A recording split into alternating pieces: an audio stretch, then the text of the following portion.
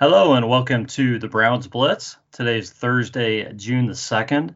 This is episode number 152. I'm your host, Rod Bloom. Joining me today is my brother, Jeff. Hey, Jeff, how are things going? Going okay, Rod. Another week closer to the regular season. Yeah, we have a few weeks left, but you're right. They're kind of ticking away, right? Yep. Yeah, just another. I mean, it's I was going to say just another hot day in the summer, but I mean, we're not even to the hot days yet. Right. Kind of funny. We're pushing 90 every day. Anyways, our guest tonight joining us is Eric Wheeler. Eric's joining us from Columbus, right, Eric? Yes, sir. How are things going? Good, man. Kind of the dog days for NFL, but at least it's getting a little bit warmer out. Yeah, it's not bad. I mean, we were, it's only been a few weeks ago. We were, had the heat on and everything, so I'm not going to complain about, being a little bit warm now. Oh, absolutely not. So, anyways, we'll hear a little bit more about your story here in just a little bit, Eric. But people can follow you. I want to get this right. I don't think I wrote it down correct, but you're on Twitter. You're @ Eric Wheeler, and it's ERIC WHEELER, and you have _ before and after Eric Wheeler. Yes, sir. Okay, just kind of make it stand out a little bit, right? Yeah, I appreciate it. Yes, aside from any of the other Eric Wheelers who are on that. Yeah.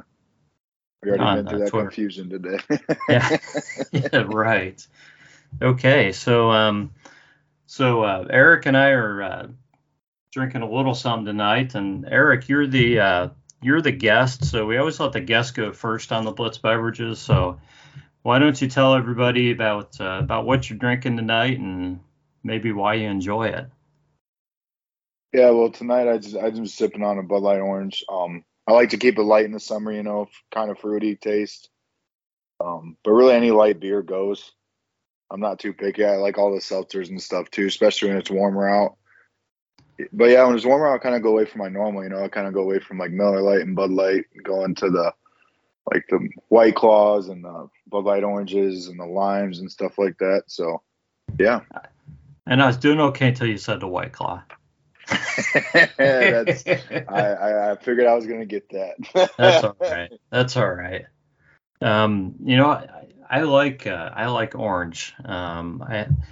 I'll and my brother will probably get on me here, but I don't drink a lot of Budweiser and stuff, but I like orange flavor, so I might have to try one. Yes, sir. You're drinking orange. I'm drinking a red, and this is BrewDog. It's called Fake Empire, and it's a red ale. It's 5%. Guys, I used to drink quite a few reds, and I think I liked them. I don't know. This is okay. I don't think I like red ales as much anymore because I've been drinking other stuff. It's just not, it's fine. It's nothing against BrewDog or anything. I just don't think I like a red ale like I used to. Converted you to IPAs. Well, yeah, Jeff converted me to IPAs, and I've been drinking those, and I've been drinking, the other stuff that I like anyways. And I really haven't had a lot of reds over the past probably five or 10 years. So it's just not a flavor that really hits me, as well as it used to. So if you like reds, I'm sure this is good. But yeah, I think reds are kind of sliding off my list a little bit. Let's put it that way. Gotcha. So Eric, we something we do for first timers on the podcast is we let them talk about their Browns journey, just kind of how you became a fan, anything you'd like to share about your history or your journey, your life as a Browns fan. So I'm gonna turn it over to you, and whatever you'd like the listeners to know about, it's all you. Okay, well, thank you. I appreciate that. Not to simplify it or be short, really, but I was just kind of born into Browns fandom, through my grandpa and my dad. So, whether that's a blessing or a curse, I haven't really found out yet. But yeah, just as soon as I can remember, that's always who we rooted for. And I was from Northwest Ohio, so now living in Columbus, it's a little weird to see. Like, it's kind of weird to see Ohio State dominate the way it does in this city. You know what I mean? Or even Cincinnati too. Like, Mhm. there's so many more Cincinnati fans than Cleveland fans down here. That's probably, yeah. I don't know, Jeff. Do you have any comment on that? Maybe I don't know if people in Columbus kind of just go with the front runner or not. I don't know. I mean, I Yeah. don't want to be mean. I don't know. I mean, Joe Burrow's from Athens, so I'm sure a lot of people probably started following the Bengals when Joe got drafted. So I don't want to say they're not legitimate Bengals fans, but it's hard to say. I mean, I think Columbus is probably split up between Browns, Steelers, and Bengals, and whoever's doing the best, their fans are probably the noisiest. Yep, that's a good point. Honestly, Rod, going back to when we lived in Columbus, Columbus is first and foremost a college football town. And well, it's true. Yeah. Yeah, very true. Yeah. I mean, the NFL is kind of secondary anyway. So there's not a lot of loyalty, I don't think. Yeah, I think you're right. I would say you're right. So, Eric, you said you were born in Northwest Ohio? Yes, sir. So, you want to share what city or what area? My hometown's Port Clinton, Ohio. If you guys know where that is. Yep. Yeah, that's my hometown. So right, about 10 minutes west of Sandusky. If you ever been to Put in Bay, we're kind of the last stop before you go over there. Right. Gotcha. Nice. Well, cool. Well, a lot of people are born into this. And the blessing or curse thing is kind of, I guess it's how you take it, and it's depends on your the seasons that your life covers, and kind of depends what the future holds too. Yes, absolutely. That's more of a we're going to see what happens type of thing, Yeah. I mean, right now, at least we've got some things to be hopeful about. Definitely an interesting roster. So yeah, it's definitely not a terrible time to be a Browns fan. We've seen a lot worse, right? Yes, that's for sure. So okay, let's move on to Browns news, and guys, other than OTAs, the second week wrapping up today.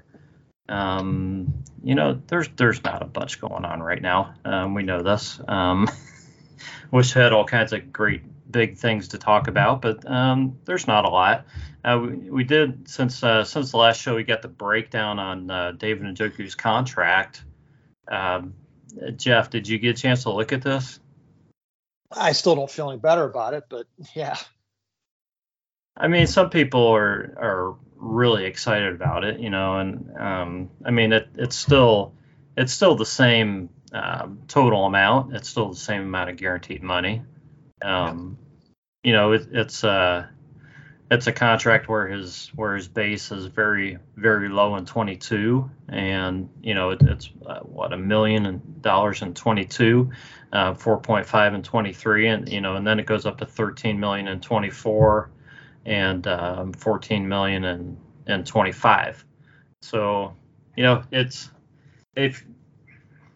if you want to get on this train and say well, it gives him 2 more years to develop before then.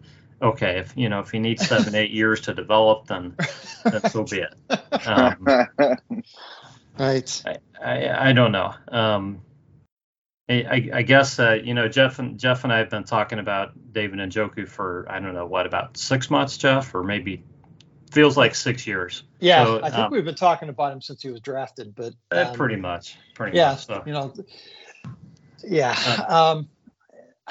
I don't know how much more I can beat up the whole idea of paying a guy who really hasn't produced. But there's a lot of conversation about how much better he's going to be with Deshaun Watson and a different offense and all that. And the potential's always been there, and he's going to be featured in the offense, is what coach is saying now. Okay, yeah, go out and Go out and perform. Go out and prove go it. show us. Yeah, yeah. And I'll be the first one, like I said last week, to say, good job. The contract's a steal now. Well done. Yeah. And I mean, I guess the way people are seeing this is by the time he's making this 13 and 14 million a year, there will be a lot of guys making that much. It's kind of the justification. Okay, other guys are going to get their paydays, so his deal will look good at that point. He's still being paid right now based on the total package, like he's one of the top 5 tight ends in the league, which is really tough to argue that he is. It just is. So but like we've said, just because we don't like the deal doesn't mean we don't want to see him succeed. I root for every guy on the team. I want to see him do well, and we really don't know what's going to happen in the new offense. Just like a futures, like as a future contract. I kind of feel the way about his contract I do the draft, where it's kind of like, I don't know if we got a lot of guys this year that are going to produce right away. You know what I mean? In the draft specifically. Mm-hmm. Kind of feels like we're not going to know for 2 or 3 years. And I didn't know that's the way most drafts go, but even our early rounds this year, you know what I mean? Like we took a corner, and at that corner, is he going to see play time over Greedy Williams this year? Assuming he'd be the third corner. And then going back to Njoku real quick. I mean, like I said, it's kind of a futures contract. We're betting on his upside, which I mean, I've talked myself into it. When I first saw it, I didn't love it. Don't get me wrong. But as I have more time, I've kind of talked myself into it, just doing research, like who says that the cap goes up in another year, that guys like Kittle and Kelsey, like especially Kelsey's probably going to be collecting one more big payday before his contract's up. And the way the receivers all just got paid, I'm sure the tight ends are going to want in on that in another year or two if the cap goes up like they think, Well, yeah, especially the way Kelsey puts numbers up like a receiver. Yeah. Yeah, absolutely. Well, yeah. And that's really our argument, Eric, is that, we can't put them in the same conversation right now.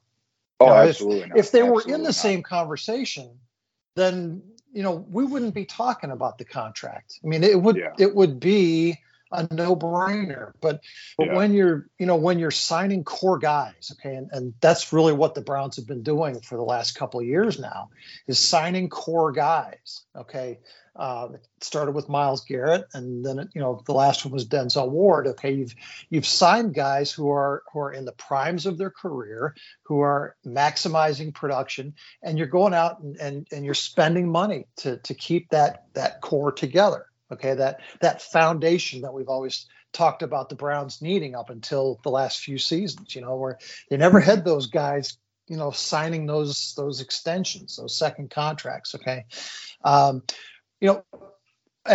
we've got 9 or 10 guys now under contract who more or less fall into that category. Okay, that are all getting paid really well.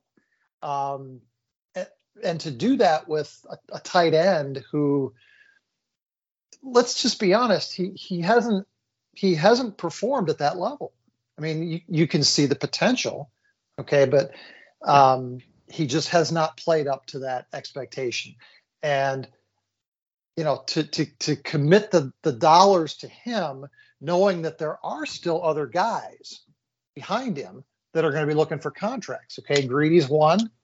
Okay, and there's a handful more in the next season or two that are going to be looking for contracts. Okay, at some point you have to say, well, is that really the best place to spend a bunch of money? And I hope I'm wrong. I really do. I like Rod said many times, we're going to root for players to do well.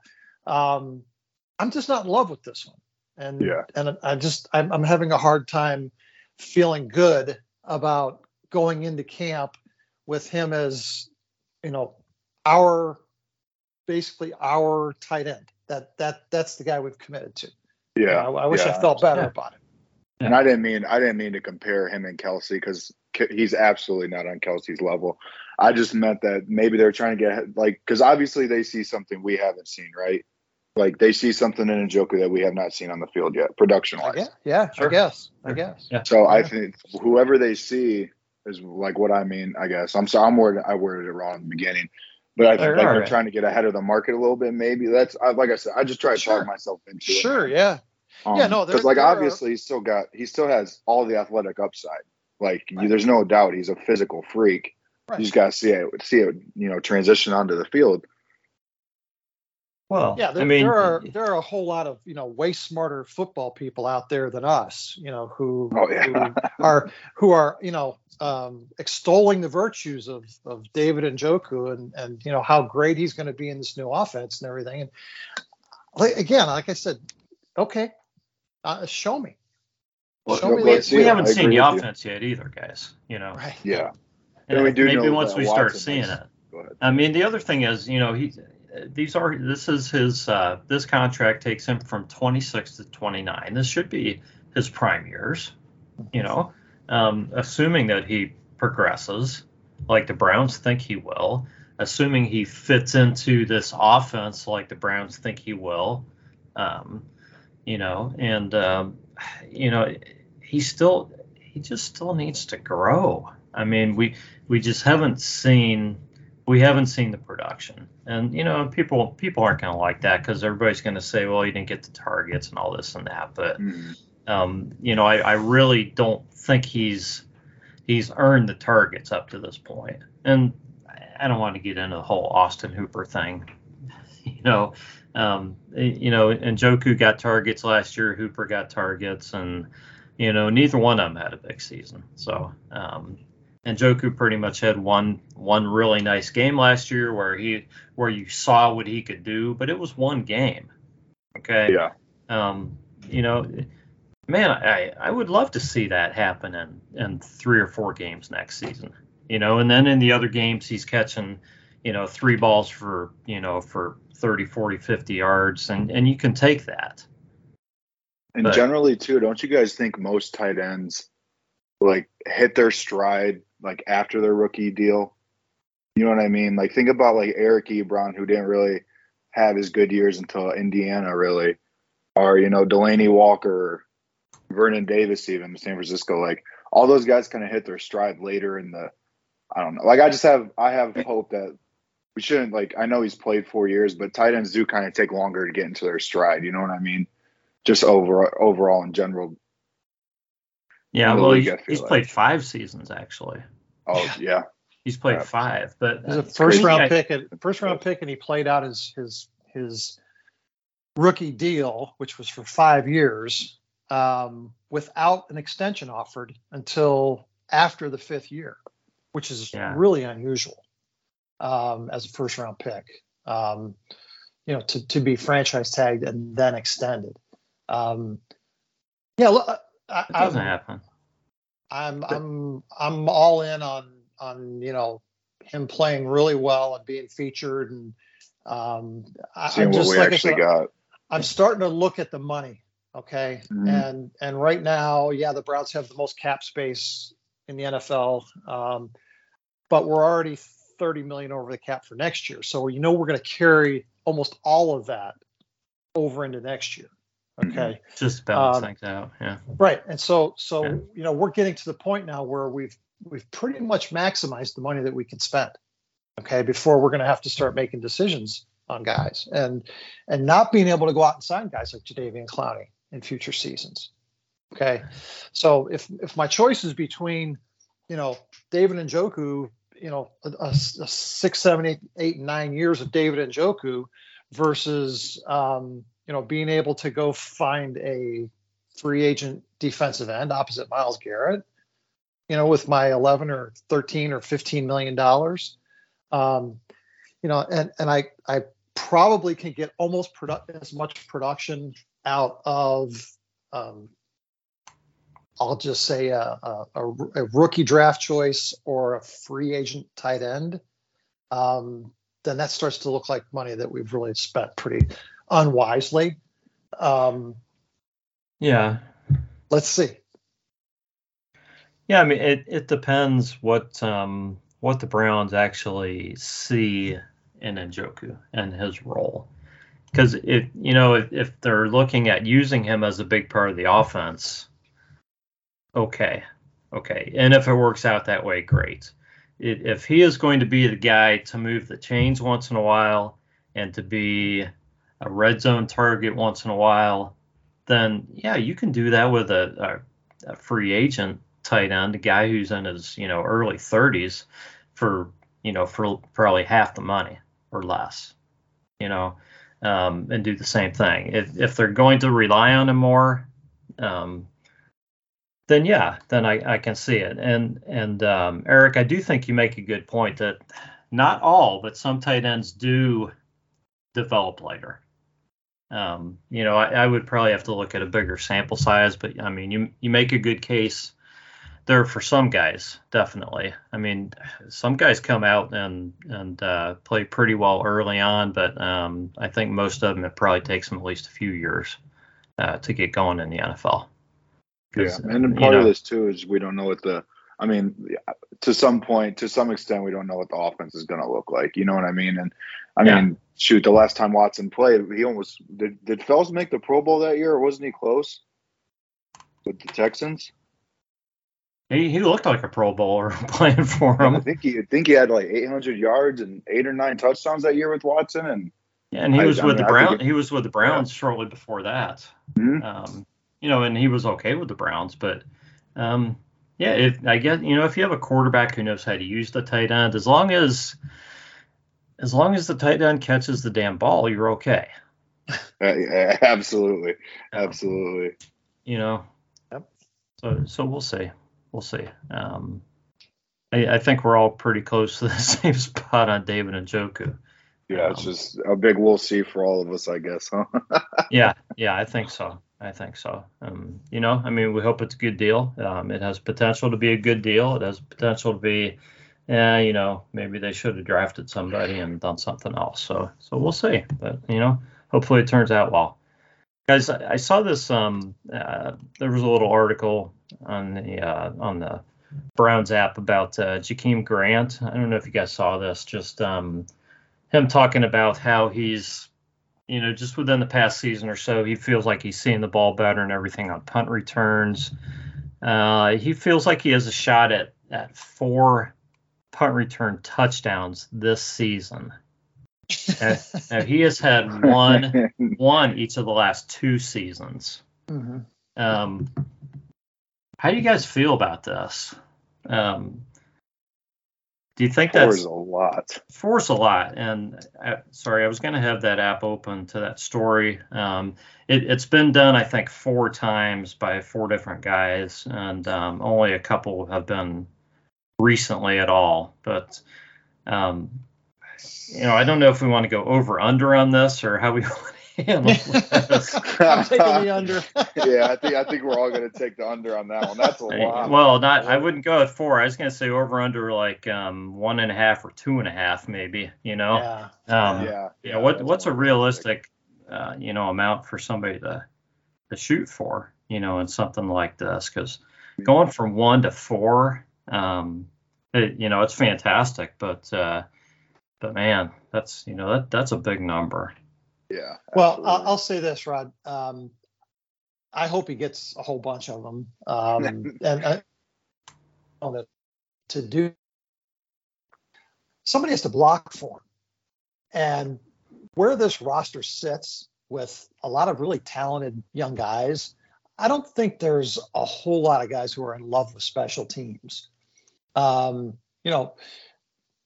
Jerome Ford might be the exception to that. And a couple other guys who look forward to having an impact on special teams, but I don't see that being the primary focus of a lot of our guys on this roster. So he's going to need some help. Yeah. If nobody blocks, I mean, you guys come from. Well, you guys know he's not a big dude. He's not gonna survive if nobody blocks for him. First of all, right? Yeah. Okay, guys. Here are the 4 players who have done it. Jack Christensen did it in 1951. Okay, I've heard of him. I don't know if you guys have. Okay, I have not. Rick Upchurch in 1976. Devin Hester, who you knew was going to turn up on this list, and Patrick Peterson, both did it in 2011. Oh, Patrick Peterson. I wouldn't have guessed that one. Yeah, they did it the same year as Devin Hester, 2011. Yeah. So yeah, it's a pretty tough list to get on. Well, first of all, teams aren't punting nearly as much as they used to. Well, that's true. The teams are going for more on fourth down. Right. I mean, if you're playing the Chargers, you may never get a chance to return them on. Well, it's true. That's true. Yeah. So I don't know. That's pretty lofty goals, I think. Yeah. I mean, you want a guy to come in and have goals and confidence. But yeah. Yeah. I'd say 1.5. Don't get killed out. Safe. Right. Let's just set it at 1.5 to be safe. Yeah. 4 is 1.5 the over under. I'm still taking the under. Yeah. I'll be thrilled to death if he gets 2. Yeah, I might take the over just to say he improved. If you go from 1 to 2, there you go. You improved. Yeah. Right. I mean, do you guys remember the last time the Browns had a punt return for a touchdown? No. Oh God. I honestly. I'm going to say Josh Cribbs. Well, no, he was doing kickoffs, wasn't he? I mean, I don't know if he ever returned punts. I'm not sure. I know he returned some. I know he returned a kickoff for a touchdown because they play it all the time. Yeah. Oh yeah, he returned several. Yeah, but yeah, no. Punts, I think he probably did some punts too, but I think eventually he was just doing kickoffs primarily. Right. But yeah. And yeah, I mean, there has to be somebody who's returned a punt for a touchdown since Eric Metcalf. But I don't know. I don't know. Just to see, if we could see 1 or 2 this season, it would be thrilling. It really would. So, anyways, guys, that's pretty much it for the news. Okay, so there's not a lot out there. I mean, OTAs. This was week 2. You got one more week next week. And that's going to wrap it up until the Browns get to mandatory minicamp, which is the following week. And do you guys want to know who the last guy to return a punt for a touchdown was? Sure, if you got it. It was 2015. Do you guys want to take any guesses? 2015? Mm-hmm. Travis Benjamin. Yep, 78 yards against the Tennessee Titans. Travis Benjamin. Oh, okay. Wow. Yeah. That was probably like his last season with the Browns. Pretty close to it. He's still playing for somebody. It's for is it San Francisco he plays for now? Yeah, I think he's still in the league. He's got to be in his mid to late 30s by now, you think? He's been playing a long time. Okay. Very nice, though. And good guess, Jeff. Excellent. So let's see. Miles and David Njoku practiced this week. You got guys who didn't practice. This is voluntary, guys, so it really doesn't matter. Guys kind of show up and practice, some days and not other days based on how they're doing and everything. And the team really doesn't seem to care at this point. So I really don't even think it's much of a concern or really anything to talk about as far as who's there. There were only a few guys who weren't there. I think what I saw was yesterday, actually. So Jakeem Grant, Bitonio, Conklin, and Clowney were out yesterday. I don't know about today. I didn't find that. So it's pretty much it. Sean Watson's pretty much taken all the snaps, so we can get used to the playbook and everything. Has Conklin been on the field at all yet, Rod? I do not know. That's kind of a big one. I'm just watching to see his progress. I think with him, I think they were pretty happy that he was going to be that they thought he was on target for the beginning of the season. So my guess is he's not doing anything now. Yeah, I'd be surprised. Did they rework his deal? What's his deal now? I know they brought his cap number down. Right. I think they guaranteed him some money this year. Yeah, I'm trying to remember. To lower his cap number. Okay, so is he a free agent after this season then? Yeah, I believe. Okay. Yeah, I believe so. Thank you. Okay, sorry about that. That's okay, because he had a bigger number and it was non-guaranteed, so the Browns guaranteed him less money. Right. I think to keep him for this season, so it was a good deal for both of them. Right. But yeah, I think it's the last season, the last year on his contract. So, yeah. So just real quick sidebar. I mean, another case in point of a place we're going to have to spend money. Right tackle, and then Jed's got one more year on his deal after this season. So both our tackles are. Well, is Jed's going into year 3 or 4? 3. He's 3, right? He's going into. What do you guys think about Jed? Well, do you guys think he's a franchise left tackle, or? I mean, I just don't know how I feel about him, man. Just as soon as I get excited about him, I feel like he got hurt, Yeah, I think. Well, I think we need to see how he does this season. I'm reserving judgment because he was hobbled last year, so and it's really hard to grade a guy at left tackle when they're playing hurt. Mm-hmm. So I think he's going to be fine, but you just got to see. Yeah. There's the option if they really don't think he's, if they don't like what he does this season, I guess and they think he can do better at right, then they could do that too. But I think they would probably prefer to keep him at left. Yeah. Assuming he plays well there, and then just figure out right tackle. Yeah, it's a lot easier to find a right tackle than a left tackle. Yeah, absolutely, definitely.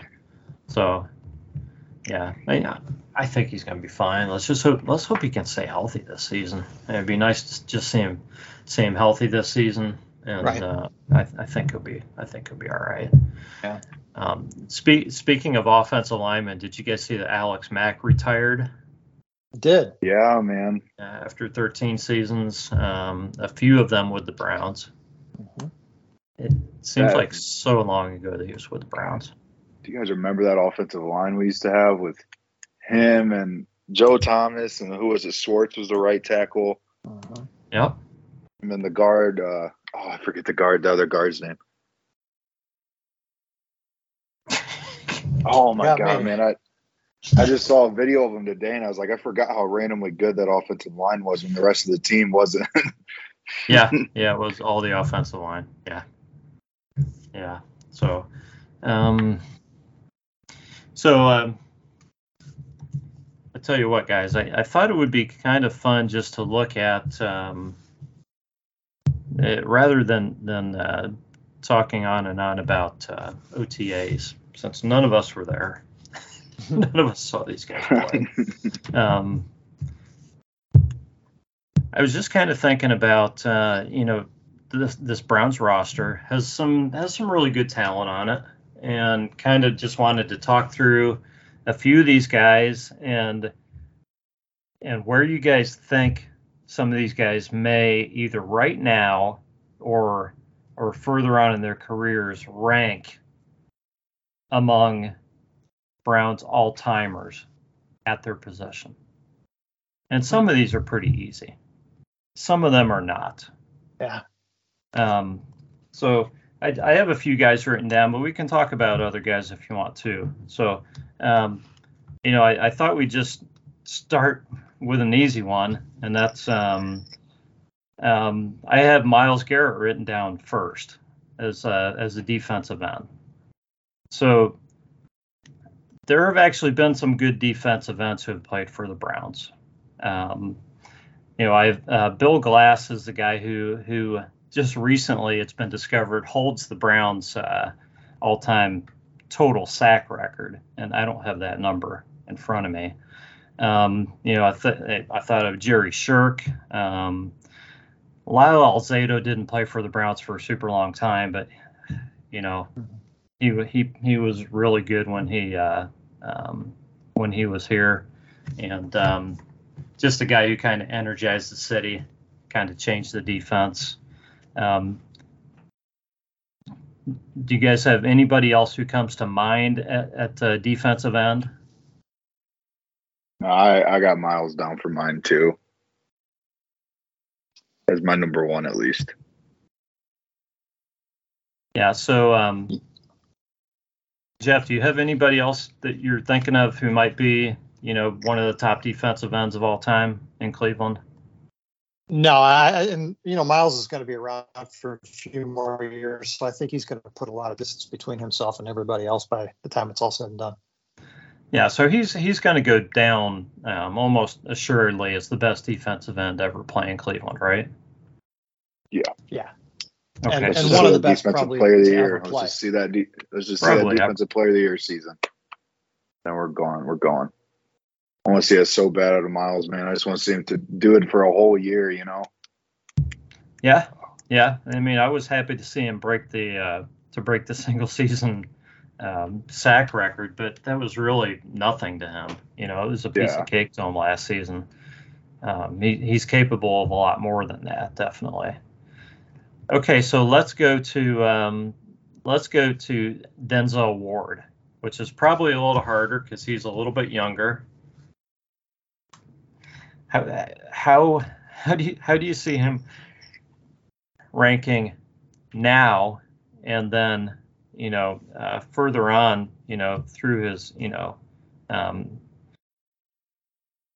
further through his tenure with the Browns, among corners in Cleveland? And of course, you have the top guys. You have Hanford Dixon and Frank Minifield, who are recognized as number 1 and 2, whichever order you put those guys in. I think most people, everybody says Hanford Dixon first, but Frank Minifield's probably ranked as the top corner of all time in Cleveland, and then and Hanford Dixon, but they're 1 and 1A, and then you're getting into Clarence Scott. Probably Joe Hayden, whether people want to put him on the list or not, and then some guys who played a long, long time ago. So Jeff, I'll let you go first on this one. If you had to rank Denzel right now, where would you put him on that list, and where do you think he can get to? Yeah, what's hard about this, Rod, is unlike defensive end, where it's pretty straightforward, in terms of the rules and so forth. Dixon and Minifield played in a much different time. There was a lot that they could get away with back then, that guys today just can't do. So it's really hard to compare those guys apples to apples. Well, sure. Those two guys were very dominant in bump and run coverage, which, most teams use sparingly these days. Right. One-on-one press is pretty rare in today's NFL. So I have a hard time comparing those guys, other than the overall impact that they had on the game. And I think that's really where you can start to separate these guys. Okay, Hanford Dixon had the kind of impact on the defense as a whole that I think Denzel Ward has on the defense. As a leader, as a vocal presence back there, as a guy who sort of rallied the troops around him. Joe Hayden probably had a lot of those same skills, but just wasn't as vocal. You got to give him credit for the longevity that he's had in his career. Not a lot of it was here, but I think Denzel being signed for so long now, and we know he's going to be here. He's going to have a long career in Cleveland. You know, if his health holds up, I think he will be the best corner of all time in Cleveland. And again, it's probably going to be like Miles. It's not going to really be close when you look at it at the end of the day. Again, as long as his health holds up, I think, you know, that's going to be the case. Yeah, I mean, and that's honestly, that's I mean, that's kind of a tall mountain when you think of the respect that Dixon and Minifield get. You know, I'm not arguing with you at all either. You know, it's just impressive that he could even think of being regarded that way. So yeah. So Eric, what are your thoughts on Denzel and the all-time corners? Yeah, so I kind of tried to keep my list to guys that I've seen. So, like, of course, Hayden and Ward are the first two guys that come to mind. And I do think Ward he just hits a different stride than Hayden. Like, I think he's smart. I think he's super physical, even though, like, he's not undersized at corner. But, you know, he's not well built for some of the receivers he plays a lot, especially in the AFC North. But I think it will be Ward when it's all said and done. With all due respect to the other guys you mentioned, the older guys on the list, it's just I think Ward just has that X factor in him, man. Yeah. I agree with you guys. We're 2 for 2 on guys who could go down as the best players at their position in Browns history. So let's go to a little bit of a tougher room now. And that's Joel Bitonio and Cleveland Browns guards. Okay, you guys think that, most people think of Browns with running backs. Browns fit some pretty darn good guards as well. Yes. I mean, and these are in no particular order. I just started writing names down. Jody Lamalure, and I can think his name better than I can say it. And he didn't play his whole career in Cleveland. He played a lot in Buffalo. Did he retire as a Brown, Jeff? Do you remember? Or did he go somewhere after Cleveland? He played in Cleveland for quite a while, I believe. I don't remember, Rod. Okay. But I know he was part of the electric company in Buffalo, blocking for OJ. And then he came over here sort of later in his career. But I think he played several seasons in Cleveland anyway. So I didn't look it up, but I mean, he's definitely an all-timer at guard. Gene Hickerson, who we've talked about, for the Browns, he's in the Hall of Fame. He's legendary. He's legendary. Yeah. Probably. If you're making a list of Browns guards, Gene Hickerson's number one. I think without a doubt. Dick Shafrath, and then those are the 3 guys I wrote down. And there have been other guys who could play guard in Cleveland for sure, but those are the 3 guys I wrote down. Right. So what are your thoughts on Joel Bitonio? I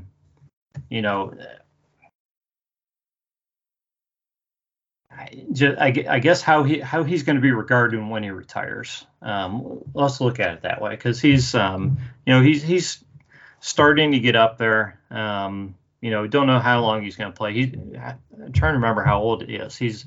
What's he going to be this year? Like 30 or 31? I don't think he's 30 yet. I think he'll be 30 this year. Okay. I think. I mean, he's really not that old yet, honestly. I mean, guys play longer, but I guess it'll depend on his health and everything. He could play quite a bit longer. Hard to say, but I mean, he just turned 30 on May 3rd. Okay. I mean, he's been a heck of a player for the Browns, but how do you compare him with those other guys? And how's he going to go down in Brown's lore, as a player? I mean, first thing I would have to say is, I mean, he's the longest tenured Brown on the roster right now, correct? Yes. Yeah, he is. So, I mean, that speaks for itself, man. All the stuff that guy's been through being here. I guess in that list, I would put the Hall of Famers over him for right now, just because like how hard it is for offensive line to get recognition and be in the Hall of Fame in the NFL like that. And like part of me still like Bitonio still doesn't get the love he deserves. I don't think league wise at least, you know what I mean? Because he's definitely in that elite range. But everyone likes to show it, and I bet you'd ask most people, who they think's better between Teller and Bitonio. Most people that aren't Browns fans would probably say Teller because they've seen the highlight. You know what I mean? But Bitonio's Mr. Reliable, I think. Like, did you see that guy when he played left tackle? He didn't miss a beat. Like, that's so special, man. You can just bump him out there, and I how love many Bitonio. guys can do that? How many guys can do that? That's a different level of just smarts and ambition, man. Yeah, and Hickerson and Delamalure are in the Hall of Fame, and Dick Shafrath is not in the Hall of Fame, I don't believe, but he is a guy like Clay Matthews who there have been people saying for years that he should be there. So Shafrath was primarily a tackle, Rod. He was he primarily a tackle for most of his career? Yeah. Okay. I saw him on a guard somewhere. So.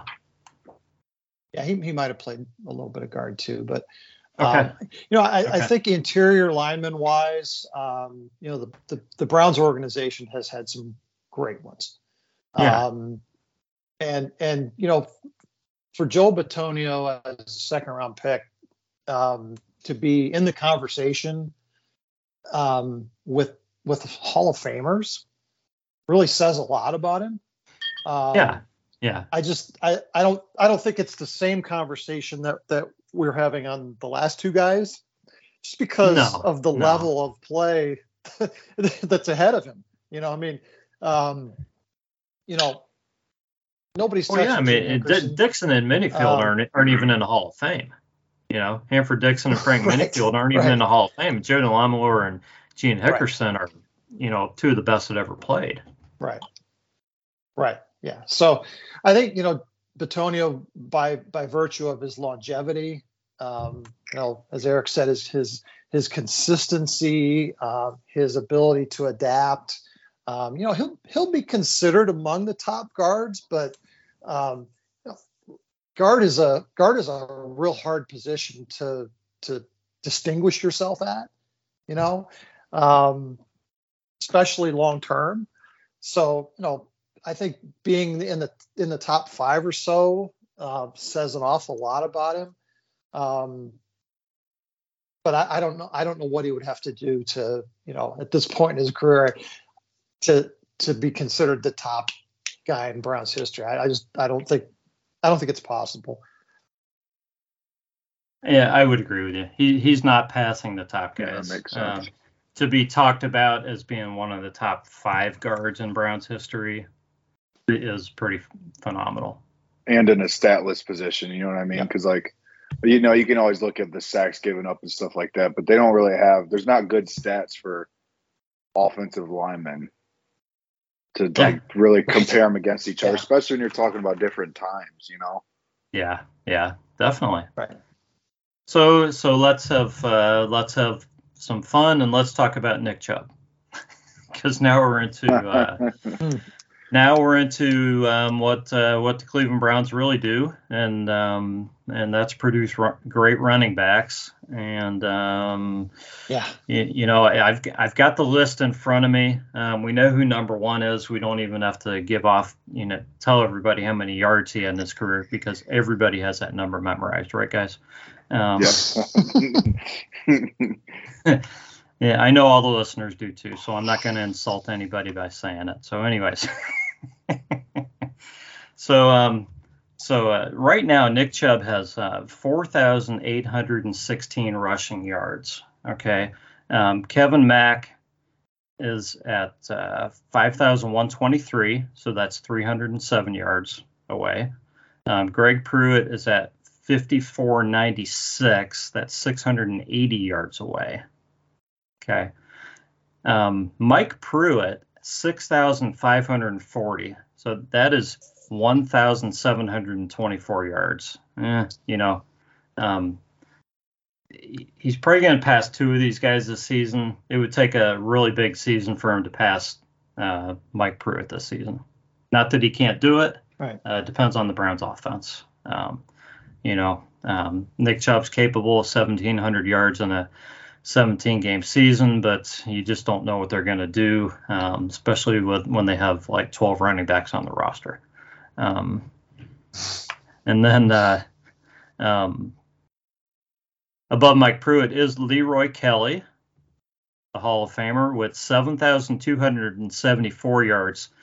He is 2,458 yards ahead of Nick Chubb. So 2 seasons, okay? 2 seasons, and Nick Chubb could essentially be number 2 on the Browns' all-time rushing list. So I'm kind of giving you guys the answers here, but I think everybody kind of feels the same way about Nick Chubb. But I'm going to let you guys weigh in on this. How do you feel about him? How does he go down in the history of Browns running backs? And Eric, I'm going to pitch you the softball. Here it comes. Yes, sir. So I'm just going to go ahead, and Jim Brown is on a pedestal. I mean, obviously, I think when you talk about greatest of all time and you take positions out of it, he's in that conversation. So I'm going to say it. I think Nick Chubb can get up to Leroy Kelly. The touchdowns will be interesting in 2 years because I think Leroy still has a couple more a lot more touchdowns than Chubb right now. I mean, obviously he played more, but I'm going to say Chubb can get to second on the list before his career is over. Yeah. And he's chasing goals. I don't think if he caught Jim Brown, that would be incredible. There's no way. It's not going to happen. Jim Brown's another 5,000 yards. You can, let's put it this way for everybody. You can take Nick Chubb's yards right now, combine them with Leroy Kelly's, and they still come up short of Jim Brown. I mean, just a little bit, but they come up a couple hundred yards, or about 100 yards short. So yeah. So Jeff, your thoughts on Nick Chubb? Yeah, you thought the bar was high at interior line, right? 4 Hall of Famers: Jim Brown, Leroy Kelly, Bobby Mitchell, Marion Motley, all in this category. I didn't even mention those guys because he's already passed Marion Motley, so I didn't even mention him. Yeah. Right. Yeah. Again, it's tough across different eras, but Nick Chubb again needs to stay healthy, and yeah, I think he probably retires number 2 on the list. That's not an unreasonable goal. So that probably is enough to, and I think in most Browns fans' minds to say back to wear a Browns uniform. But that might not be enough to get him in the Hall of Fame.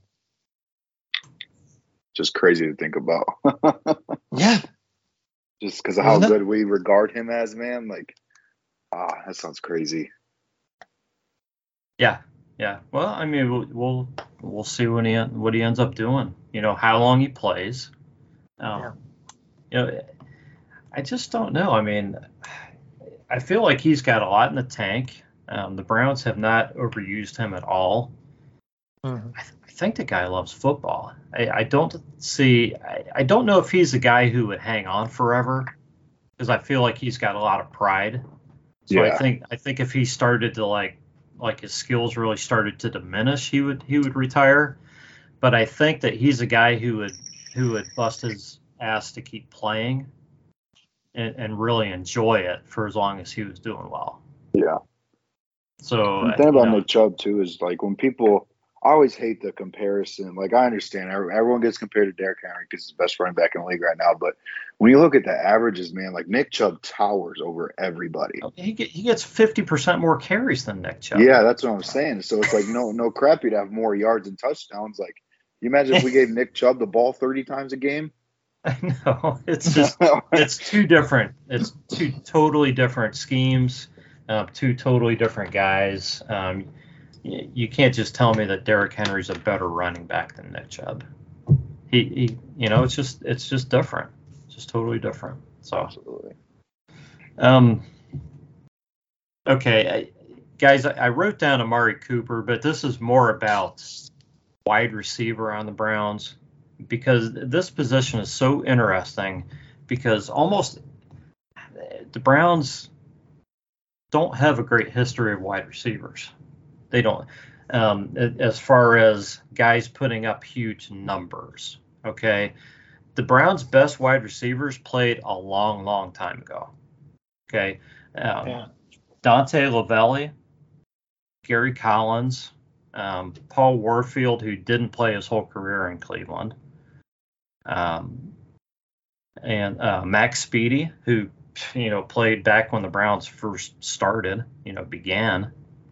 Ray Renfro, all these guys, so you take those guys away and you're looking at guys like Reggie Rucker, Webster Slaughter, Dave Logan, Brian Brennan, but the guy who actually leads the Browns in receiving yards is Dante Lavelli with 6,488, if I'm reading my writing properly. I wrote near the edge of the page, sorry. Yeah, that was another guy back in the 40s, right? Yeah, I think he played 40s, maybe in the 50s. I don't know if he was there at the very beginning. Max Speedy was, but Dante Lavelli was, definitely pretty early on, along with Ray Renfro. Ray Renfro was probably in the 50s, 60s. I don't know. I honestly don't know exactly when all these guys played without looking at them. Gary Collins played a little bit later. He played in the 60s is when he started. So 60s late into 60s, 70s. I think. Yeah. I've got his. I just tweeted a picture of his rookie card a while back. I can't remember what year it was though. Anyways, so the point being, how hard would it be for a guy to, with the way the ball is thrown now, to put some good seasons together, a quality receiver, and get his name up on one of these lists? Right. You wouldn't think that hard, Brian Brennan's on this list. He had 4,300 yards as a Browns receiver, and he's thought of as, he's not thought of as an all-time great, but he's thought of as, man, he's one of the really nice receivers to play for the Browns. Right. You guys know how many yards Amari Cooper has in his career? Amari Cooper has 7,076 yards in his career. If he had played in Cleveland his whole career, he would be the Browns' #1 all-time wide receiver. What about Jarvis if you added his yards to Miami, if he would have played here his whole career? I don't know. I could look it up, but yeah. I got you. I can look at it real quick. Yeah, I'll let you check. The point is, I wonder, Rod, if somebody on a podcast like 10 years from now is going to look back at the Browns numbers and say, that organization had Odell Beckham and Jarvis Landry on the team together, and neither one of them got 500 yards. How'd they even do that? Yeah. How'd that happen? Playing with a quarterback who was hurt. It's just weird. Yeah, but it is a weird position. Yeah, so it's just strange for me, guys, that the Browns, the wide receiver's been a sore spot, but man, how hard would it be for the Browns to get a guy in here and put up a career with 5,000, 6,000, 7,000 yards? Right. So I looked it up, and Jarvis's career had 7,598 yards. Yeah, so if he played his whole career here, he'd be the Browns' number one all-time wide receiver too, in receiving yards. Yeah. It's just amazing when you look at it. Either one of these guys would be 1,000 yards or 500, 1,000 yards ahead of anybody else who ever played here. Mm-hmm. Ahead of Webster Slaughter and all these guys. I Reggie think that's Ruck. sort of indicative of how NFL contracts work at the wide receiver position, though, because it's such a marquee position and so highly compensated. I mean, that's really the reason we have Amari Cooper, right? Is that Dallas didn't want to pay him. So I mean, it wouldn't be hard, but the reality is if a guy strings together 4 good seasons, he's off to another team typically. That's true. That's true. If Peter Jones is right about David Bell, as a mid-round pick, and a really strong possession guy that the Browns could conceivably keep long term, he could have a real good shot at getting into the top 2 or 3. It's just crazy to talk about. What round was he? A 4th round pick? End of the 3rd. Yeah, that's crazy to talk about the 3rd round pick right now. But that's just how low the ceiling is, really. Right. Yeah. Yeah. Okay, guys, I got one more position, and you guys are gonna like this. Okay. David Njoku and tight end. Okay. I knew it was coming. You knew it was coming. You knew it was coming because we know Cleveland and tight ends. Okay. The Browns have had one of the greatest tight ends of all time, and Ozzie Newsome, who actually had more receiving yards than any wide receiver who ever played here, and that's 7,980. Okay. It's pretty slim pickings after that, though, in Browns history. And Jeff, I have to ask you, do you remember a guy named Milt Morin who played for the Browns in the 70s? No. I recognize the name. But I did not even recognize the name. I think he played into the early to mid 70s. Yeah. From what I saw, and I was just going through the Browns all-time leading reception yardage thing where it showed wide receivers and tight ends and everybody. The top tight end was Ozzie. This Milt Morin was second with 4,208 yards, and I've never even heard of him. Number 3 is everybody's favorite tight end in Cleveland, Kellen Winslow, with 2,459 yards. Wow. And number 4 is Gary Barnidge with 1,938. Oh my God! Okay. Gary Barnidge had a nice career. Yeah, remember that one year? He had that one year where he went off that one year. Yeah. Yeah, he did. He had a great season, and great season. 2014, maybe. Yeah, we had quite a few guys who had a couple, maybe 3 good seasons here, but nobody with any real longevity. It was kind of weird. The Browns would have a guy have a good season, and he would either disappear or just be gone the next year. Yeah, and then they would have somebody else in. But I bring this up because David Njoku signs this extension, and I don't know if you guys know how many yards he has right now, and I'm certainly not bragging on him for the amount of yards he has because it's taken him 5 seasons to put 1,754 yards together. Oh, so he's got to be close to Barnidge then, right? He's got to be right behind Barnidge. Yeah, he's less than 200 yards behind Gary Barnidge to move into 4th place. Yeah. I mean, he's only 800 yards behind Kellen Winslow. He could, if the Browns actually use him and he's able to play like everybody thinks he is, he could theoretically over the term of this contract challenge to be the number 2 all-time tight end in Browns history. Yeah. 4,200 yards might be a stretch, but 2,500 certainly isn't. How does that make you guys feel? I started putting names down, and I'm like, oh my gosh. Yeah, the Browns just have not had a lot of success with tight ends as far as longevity, to put up big numbers. Right. But I agree with what you say, Jeff. They've had some good tight ends. They just haven't put up numbers over time. Right. Yeah. Yeah. That's why I was so disappointed that the Browns didn't draft a tight end this year.